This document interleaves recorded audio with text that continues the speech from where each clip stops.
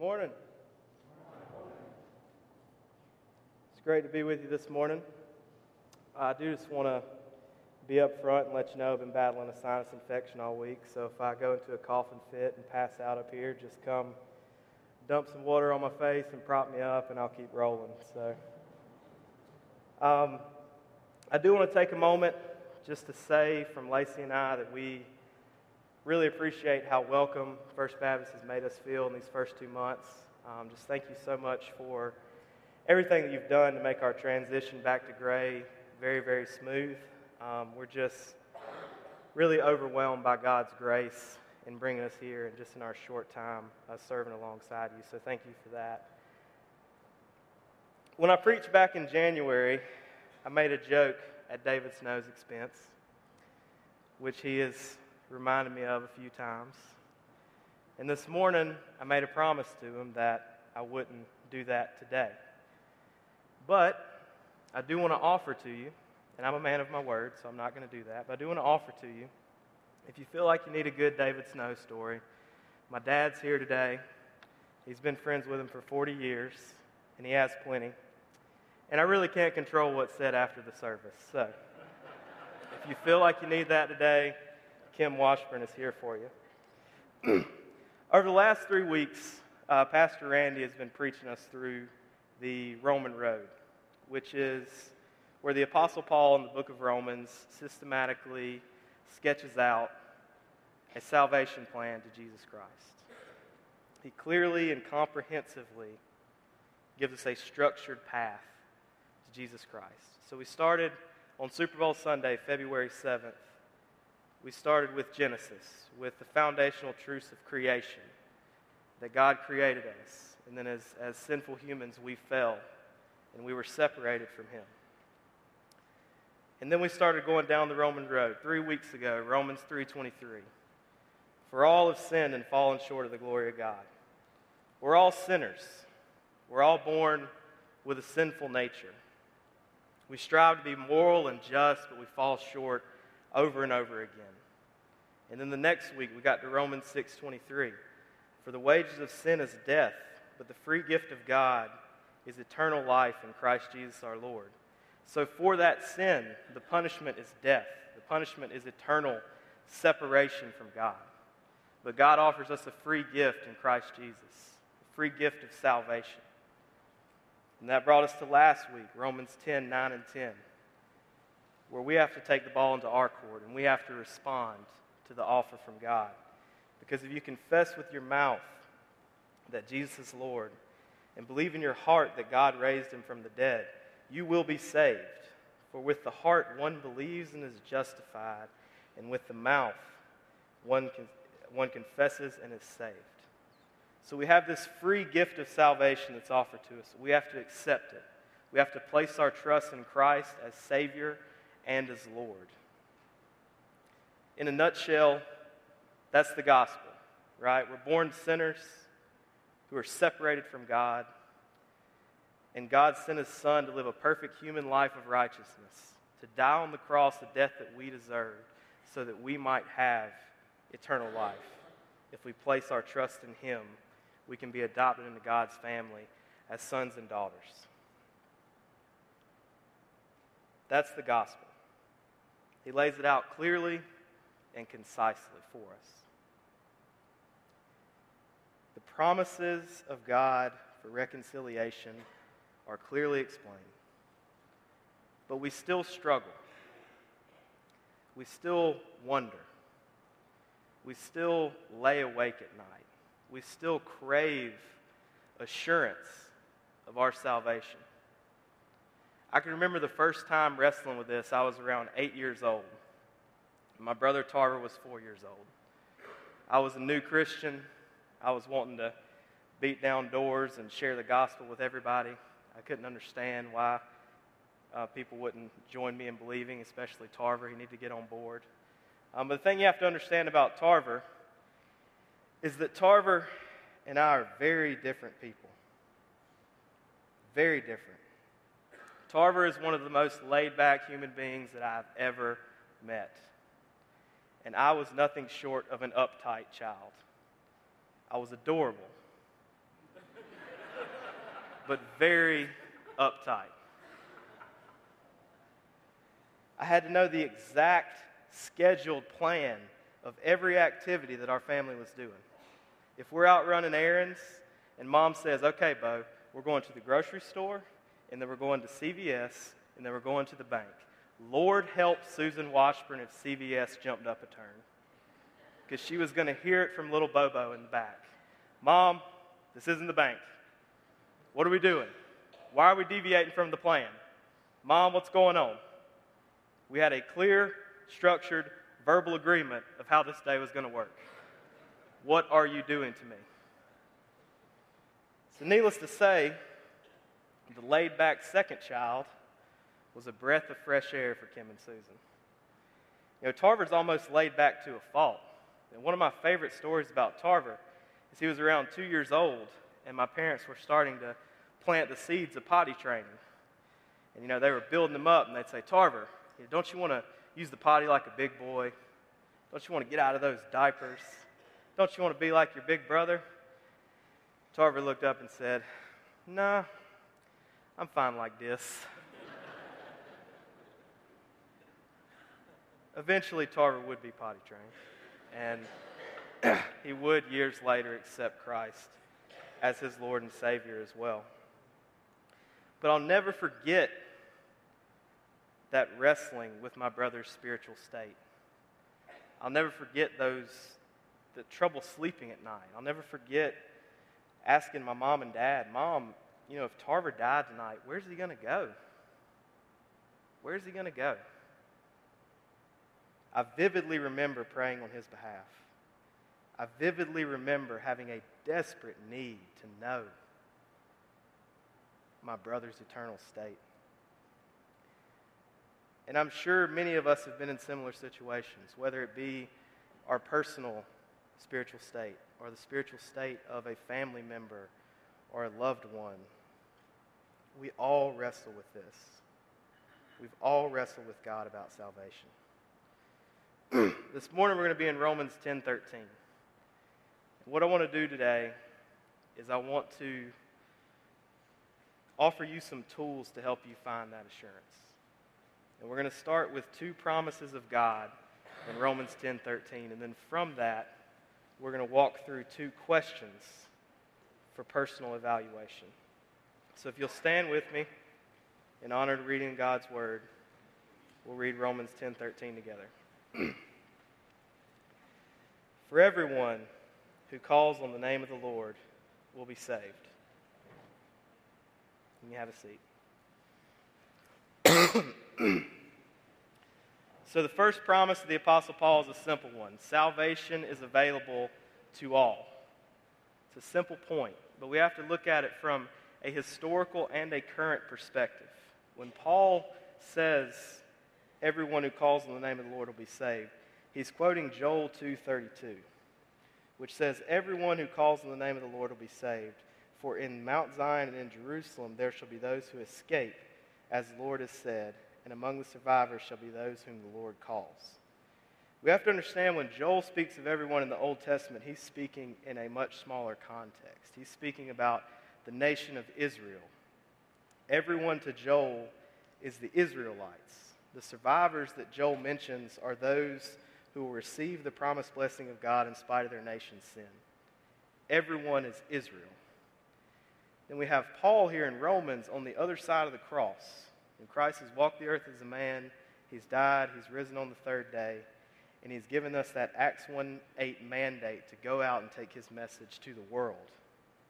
So for Paul, everyone means everyone. In verse 12 before, he says Jews and Gentiles alike.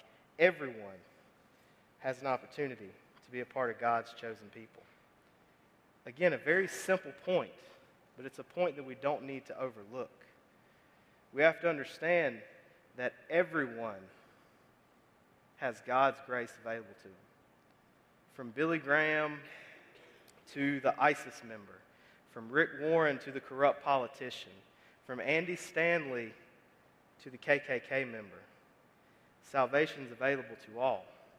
We have to understand that even the most devout, unregenerate atheist person who hates God with all their heart is one prayer, one sermon, one gospel-centered conversation, one good deed away from placing their trust in Jesus Christ as their Lord and Savior. And He's not running out of grace. So don't give up on your family, and don't give up on your friends who need Jesus. Salvation is available to all. The second promise of God in Romans 10:13 is that salvation can be attained by placing our trust in Jesus Christ as our Lord and Savior. 10:13 assures us that if we call out on the name of the Lord, that we'll be saved. And when Paul talks about calling out, he's referring back to what we talked about last week in verses 9 and 10. He's talking about a confession with our mouths that Jesus is Lord and our belief in our heart that God raised Him from the dead. We're talking about a two-step process here. First, we have to place our trust in Christ as Savior. We have to confess our belief that He came to the earth and took the form of a man, that He lived a sinless life, and that He went to Calvary. He died on the cross in our place, and He rose again on the third day. Our only hope when we stand before a holy God in judgment is to point to that cross, is to point to that work, to point to that act on our behalf, that death of substitution. In Galatians 6:14, Paul says, "But far be it from me to boast except in the cross of our Lord Jesus Christ." Our only boast, our only case, our only hope on Judgment Day is in the work of Jesus Christ. Because there's nothing we can do on our own to obtain heaven. Our only hope is in Christ. So first we have to place our trust in Jesus Christ as Savior. And second, we have to commit our lives to Jesus Christ as Lord. Now, salvation requires more than a verbal confession. It's more than lip service. James 2:19 says, "You believe God is one, you do well. But the demons believe and shudder." But the demons understand what Christ did. They understand who Christ is. They know the work. They know the truth. But they reject it. They turn from it, and they'll spend eternity apart from Him. They refuse to take that second step. In Matthew 7:21 brings up a similar idea. It says, "Not everyone who says, 'Lord, Lord,' will enter the kingdom of heaven, but only the one who does the work of my Father who is in heaven." And I don't want you to misunderstand me here. I don't want to get off track. There's nothing we can do to obtain heaven. There's nothing within us. There's no amount of good deeds. There's no work that we can do to obtain salvation. But the point needs to be made that faith that says but does not do is sometimes really unbelief. This is the argument of James when he says faith without works is dead. True faith in Jesus Christ inevitably leads to a life of service of Jesus Christ as our Lord. Our hearts need to believe what our mouths confess. Our actions need to believe what we say. We need to back up our words. And this is important in our cultural context here in the Bible Belt. When we were living in Kentucky, going to Southern Seminary, we have students at Southern Seminary from all 50 states, and I think 43 countries. So we have people from all over the world. And so you'd meet someone from Michigan or New York or California, and they'd want to know what the church is like in Georgia. And they were always so amazed when I talked about the Bible Belt, and I would tell them that sometimes in the Deep South, in certain circles, it's more unusual for someone to say they don't believe in Christ than for them to believe in Christ. It's more unusual to be a non-Christian than a Christian. You know, and I watched the presidential primary coverage yesterday. They mentioned a voter bloc called non-church attending evangelicals. I'm not even 100% what that is. But within this culture, this Bible Belt culture, we have people who confess with their mouth that they love Christ, that they're committed to Christ, but they don't take that next step. They don't make him Lord of their lives. We surely have people in our community, in our families, that fall into these categories. And I have to tell you, as a pastor, Matthew 7:21 is one of the most terrifying verses in the entire Bible. Imagine people that have spent their lives in Christian culture but just missed the mark. People who call out to Jesus on Judgment Day in utter confusion. People who understand the truths about Jesus Christ but never place their faith in his gospel and never fully commit their lives to him. True faith in Jesus Christ should lead to a commitment to Jesus Christ as Lord. We have to take that step to make Jesus the Lord of our lives. So those are the two promises of God in Romans 10:13. That salvation is available to all people, and that salvation can be attained if we make Jesus Christ our Savior and Lord. Now I want to bring up two questions for your own personal evaluation. If we're to experience assurance of salvation in our lives, we have to take a step back and prayerfully consider where we are. The first question is this: do you have a present trust in Jesus Christ for your salvation? Our testimony has to be more than a confession from years ago. It has to be a present trust. No doubt there will be times when we fall away, when we slip up. I can speak from experience. I've doubted my salvation before. And for those of you that heard my testimony, when I got to college, I was sprinting as hard as I could away from a call to gospel ministry. And with that, I started to separate myself from God, and my life started to unravel a little bit. And there were nights in college where I would lay awake, and I would wonder if a confession of faith and a baptism at 8 years old still applied 13 years later to a lazy, lustful, bar-hopping, selfish, foolish, foul-mouthed 21-year-old college student who had no interest in serving Christ. And it kept me up. There were times I was concerned that I was losing my grip on Christ. But by the grace of God and to the glory of God, I stand here today because Christ never lost his grip on me. Our Christian walk will inevitably have peaks and valleys. We'll certainly feel closer to God on some days than we will on others. But we have to ask ourselves these questions. Do we believe the words of Romans 10:13? Do you trust that Christ will save you from eternity in hell? On Judgment Day, are you fully prepared to point to the cross and say, that is my only boast. That is my only way. That is all that I know. Do you have a present trust in Christ for your salvation? And secondly, we have to ask ourselves, do you see a long-term pattern of spiritual growth in your Christian life? We should be able to look back over our Christian life and see the work of the Holy Spirit conforming us to the image of Christ.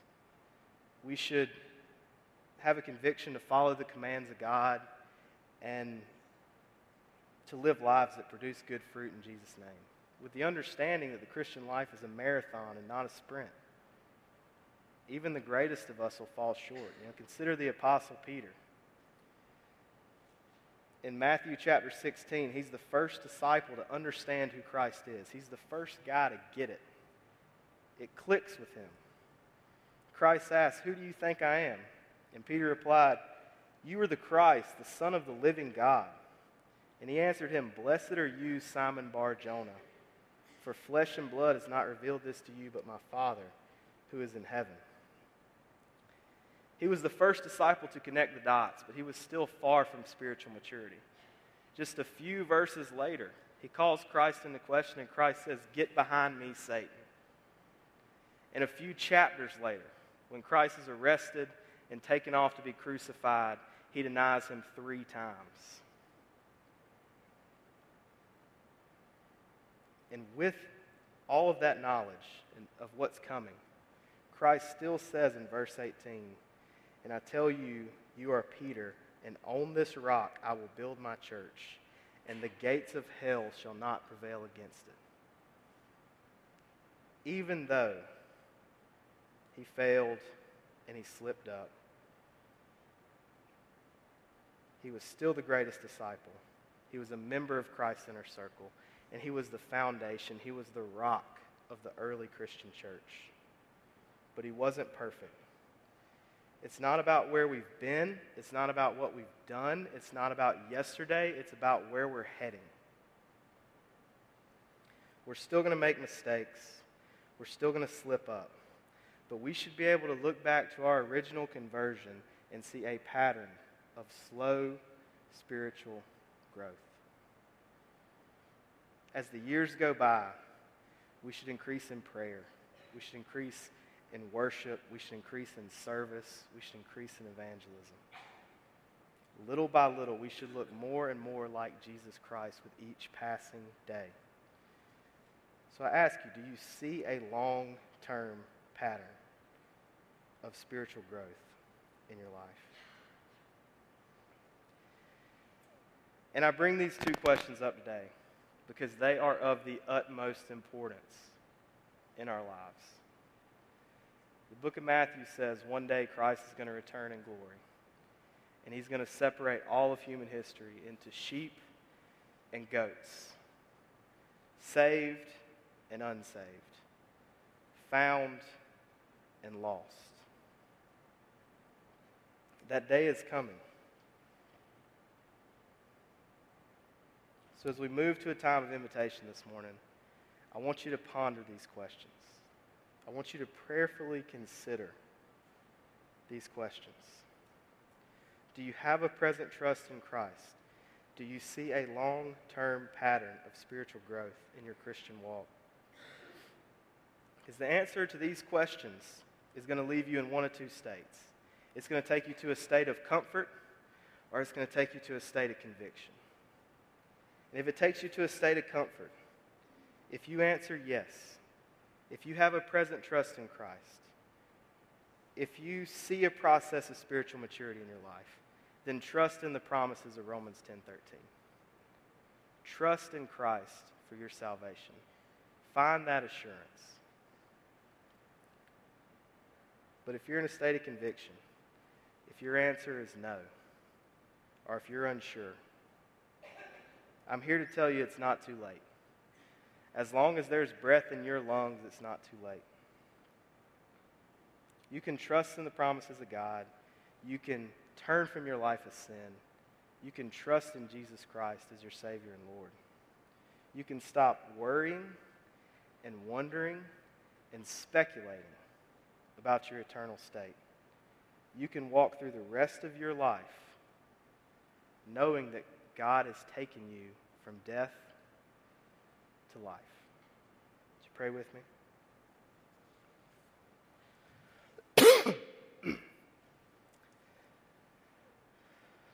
Lord, thank you for your word. Thank you for holding me upright today and allowing me to make it through that with just one cough. Lord, I'm so very thankful for the gospel of Jesus Christ. And I want to lift every person up in this room this morning. I pray that you'd fill them with your Spirit. Lord, those who have placed their trust in you as Savior and Lord, give them comfort. Give them a calmness. And Lord, I pray for those that maybe haven't committed their life to you. Draw them close to you today. prick their hearts. Lord, just bring them into your kingdom.